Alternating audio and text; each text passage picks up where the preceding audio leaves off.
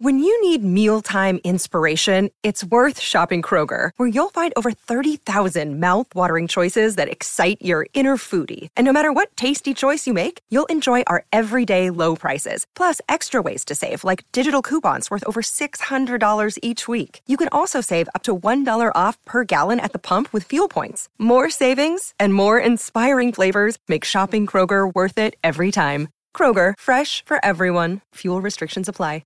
What does motion sound like? With Kizikans free shoes, it sounds a little something like this. Experience the magic of motion. Get a free pair of socks with your first order at kizik.com/socks.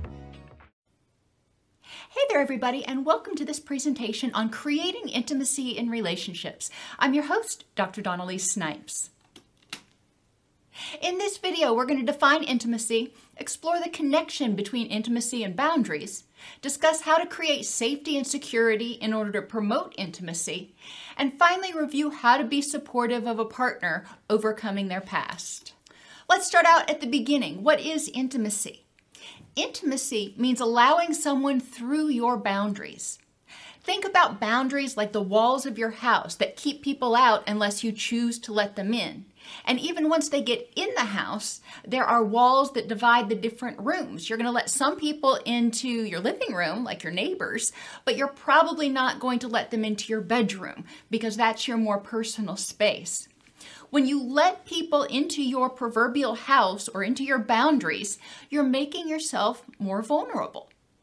Generally, you only let people in a little bit at a time. You're going to keep strangers in the foyer, repairmen that come over, whatever, and only allow them in under certain conditions. However, on the other end of the spectrum, your best friend may be able to come over whenever they want to and may even have a key to your house and you trust them to go anywhere. So this is really what we're talking about, is figuring out how safe do you feel with this person, how much do you trust them, and how vulnerable are you willing to feel around them. All people have the right to choose who they let in, behaviors they will tolerate, and how long people can stay. Maybe you have a friend that you are, getting to know, and you let them into your living room. You let them in past your outside boundaries. You become a little bit more vulnerable. But once you let them in, you feel like they start taking advantage of you, or they're being hypercritical or whatever, and you don't feel comfortable around them anymore. It doesn't mean you have to let them stay inside those boundaries. You can push them back out and go, no, it's better to keep this person at arm's length. As people prove that they're trustworthy, they're often given increased access.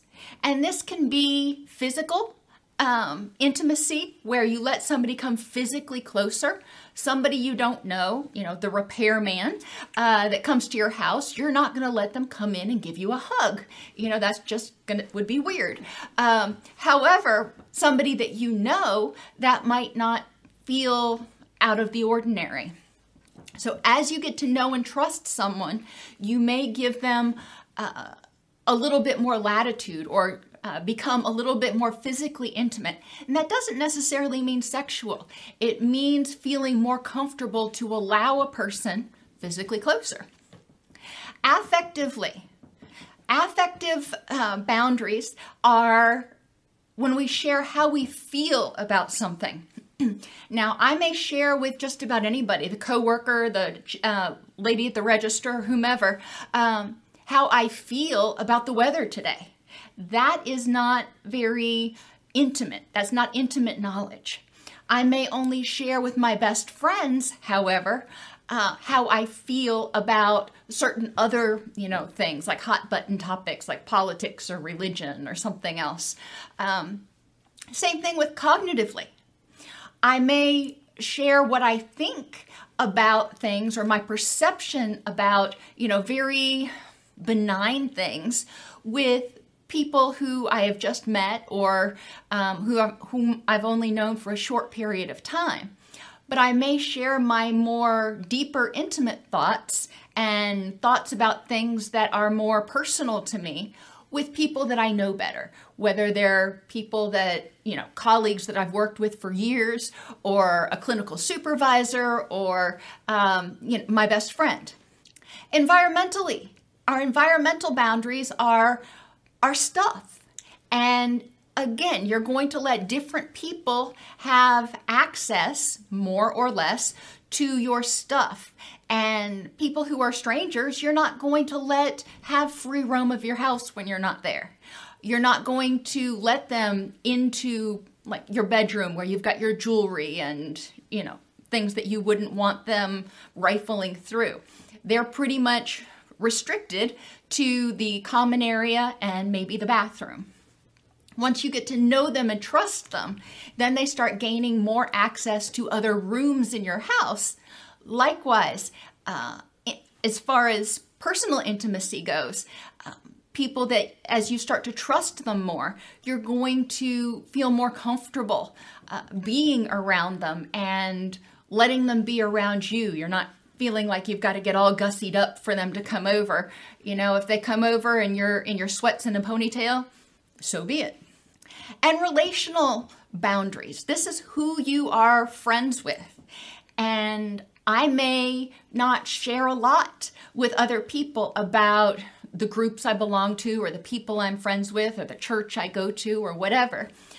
But with my friends, with my close companions, I may share more information about the other people that I hang out with. So it's all a matter of trust. Boundaries protect us. And as we start feeling like we can trust a person, we allow them into our house. We allow them to become more intimate with us, and we become more intimate with them, allowing them to see parts of us or know parts of us that the average person doesn't see or know. So think about, what do you share with anybody? It might be something you share with a person when you're sitting on the bus going to work. What do you share with your friends?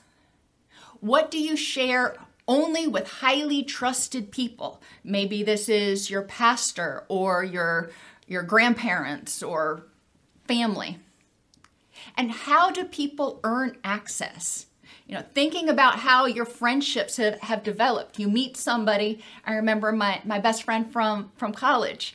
We met at school, and we would talk at school. We figured out we had some similar interests. Then we figured out we lived in the same apartment complex, and we started meeting at the pool. And we got to know each other a little bit better. And then gradually we got to the point where we were inviting each other over to our houses. And eventually we got to the point, again, where it was no call necessary. Just, you need something, show up. But that was a slow process based on developing trust. We would get to one level, like to the point where we were meeting at the pool, but I didn't force myself to be invited to her house. She didn't force herself to be invited to my house. We respected each other's boundaries. And then at a certain point, one of us took the step and invited the other one in.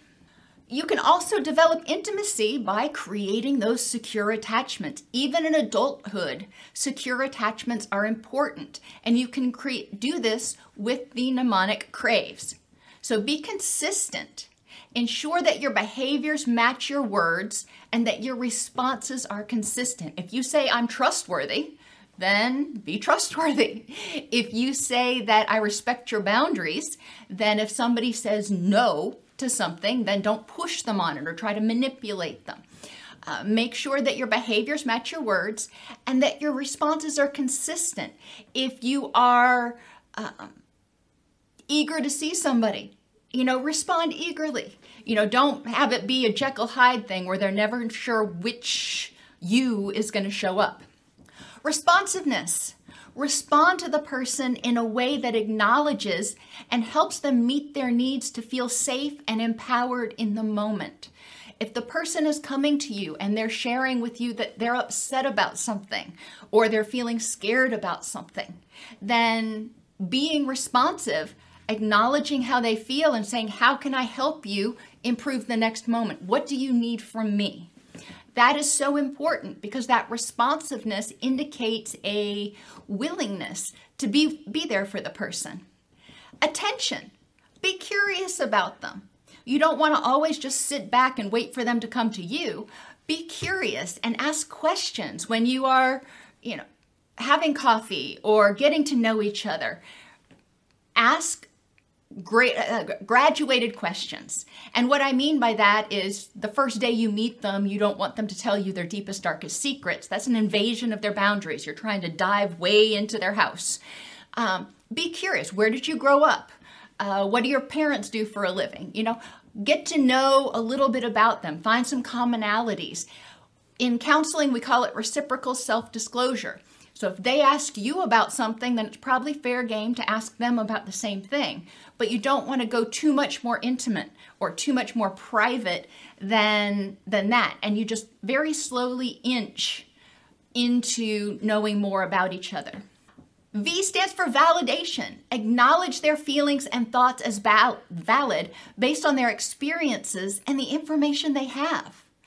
Even if you don't agree. If you've gone through the same experience and you're like, I don't see what this person's so stressed out about, but they are totally stressed out, that's okay. And again, with my friend from college, she had already gone through her dissertation defense. And so when I was getting ready to go through mine, I was freaking out. She had already been through hers and she's looking back at it going, oh, it's nothing. It's not a big deal. And I couldn't understand her perspective. However, she validated mine. She's like, I remember being terrified. And let me share with you some things that helped me get through it and that helped me feel less stressed about it. So she acknowledged my feelings and provided me additional information to help me get a different perspective. So I could see it a little bit more from her point of view, even though it totally didn't make the anxiety go away. Along with that, avoid toxic positivity, saying, oh, it's no big deal, you'll get through it. That does not acknowledge the person's stress. Instead of doing that, Stephanie acknowledged how stressed I was and said, I remember being that stressed. And, it is a really anxiety-provoking thing. However, you can get through it and I'll be here to support you as much as I can. E stands for encouragement. Encourage intimacy by asking permission and using that reciprocal self-disclosure. We want to encourage people to share about themselves. We want to encourage people to be authentic. And when they are, we want to provide reinforcement for that. We want to, and that goes along with support. We want to thank them, for example, when they share something with us that we think might have been difficult. We want to thank them for being supportive. We want to thank them for inviting us over to their house. Being polite and encouraging helps people feel safe because they recognize that you recognize the amount of vulnerability that they may have been experiencing. So I get this question a lot. How do I help somebody overcome their past? And the short answer is, you don't. The first thing, if you're having this thought in your head, explore your motives for wanting to change or fix them. This might ultimately represent another way the person has tried to, somebody has tried to take their power and it may re-traumatize them. It's not your job to fix them. You can be supportive while they fix themselves if they want to fix themselves, but you don't fix them. Recognize any of their behaviors as communication and often a creative survival tool. If they get angry, if they lash out, if they withdraw, if they cry, whatever they're doing that you think is coming from their past, think of it in terms of how did that behavior help the person survive until now. And it doesn't mean that you have to tolerate it in your relationship. You can set your boundary and say, this is not working for me. But it has to be up to them to decide if they're going to choose another behavior. It's also important not to try to overinterpret or overanalyze, because that can feel very invasive. If you say, well, I think you're doing this because of this thing from your past, that can feel very invasive to someone who has experienced trauma. Understand that trauma impacts the whole person down to a neurobiological and sensory level. And recovery from many forms of trauma should only be done with a therapist. You can open a Pandora's box that causes more harm than help if you start probing around in places. So it's really important, if people have experienced trauma, to be supportive of them seeking the help that they need, but not trying to tinker around and fix it yourself. As a partner, you can be supportive of the person in their recovery and help create an environment in which they feel safe and empowered. If they feel safe and empowered at home, then they may be able to go out and go to therapy or go to support groups and start working through their issues, knowing that when they come back, even though they feel exhausted and worn down and raw, it's a safe place to be. They're not going to be bombarded or violated in their own home. Freeze is another mnemonic that you can use if you want to think about encouraging someone to start working on overcoming their past or freeing themselves from their past. Feedback. Identify the behaviors that the person is using that are troubling to you in the relationship and how they impact you. R stands for responsibility. Empower them by asking for suggestions to address the problem. You're putting the responsibility for change on them, and you're saying, I don't know what you need me to do. It's your responsibility to tell me what I can do to help. Whether it's emotional dysregulation, they go from being, fine or calm to being enraged, or there's a lack of trust, or there's suspiciousness, or whatever the behavior or behaviors are. You can identify them as problems for you. You can ask, what is it that I can do to help you feel safer and more empowered in this relationship? It's your responsibility to tell me what I need to do. I can't read your mind.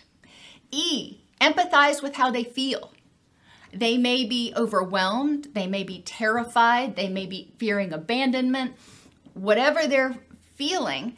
I can't even begin to guess all the different feelings that a person might experience, but it's important to empathize with them about how they feel in the moment with you bringing this up. It could feel terrifying, it could feel liberating, it could feel overwhelming.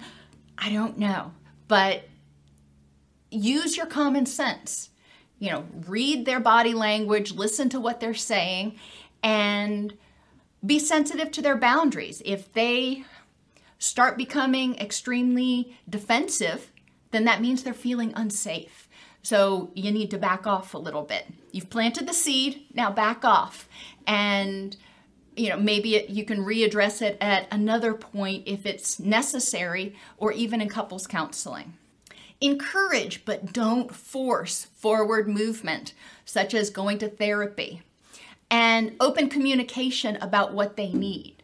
Reminding them that you cannot read their mind. You want to help, you want to be supportive, but you don't know what they need. You can't read their mind.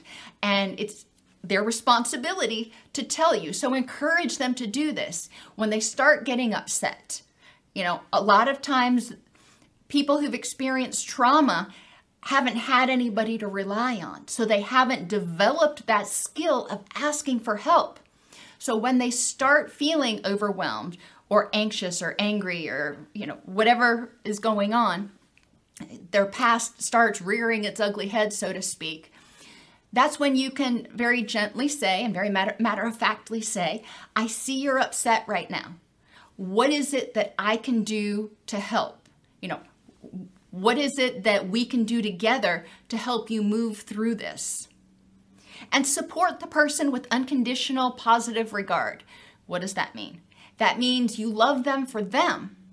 You may not like some of their behaviors, but even if they do things that you don't like, you still love them for who they are. And so don't say things like, I hate you, or you're the worst person ever. You can identify, I really don't like this behavior. I love you, and I want to try to figure out how to help you feel safer and more empowered. Today's cancel culture makes it very difficult for people to feel safe enough to develop intellectual or emotional intimacy with others. And this goes beyond, couples relationships. This is even in friendships.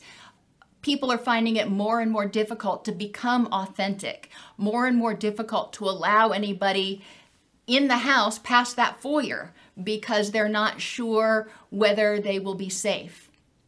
Trauma strips people of their sense of safety and power, and discussing it may make the person feel too vulnerable and unsafe.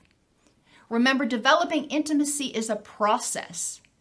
To help people feel safe enough to let you into their proverbial house, remember, we're using the house as a metaphor for boundaries, it's important to create a safe environment, respect their boundaries, and open the door to your home first, which may mean you need to share a little bit about yourself first before you expect them to share anything. You can learn more at DocSnipes.com/YouTube. This episode was produced by Mr. Charles Snipes and presented by Dr. Dawn-Elise Snipes. They can be reached by email at support@DocSnipes.com.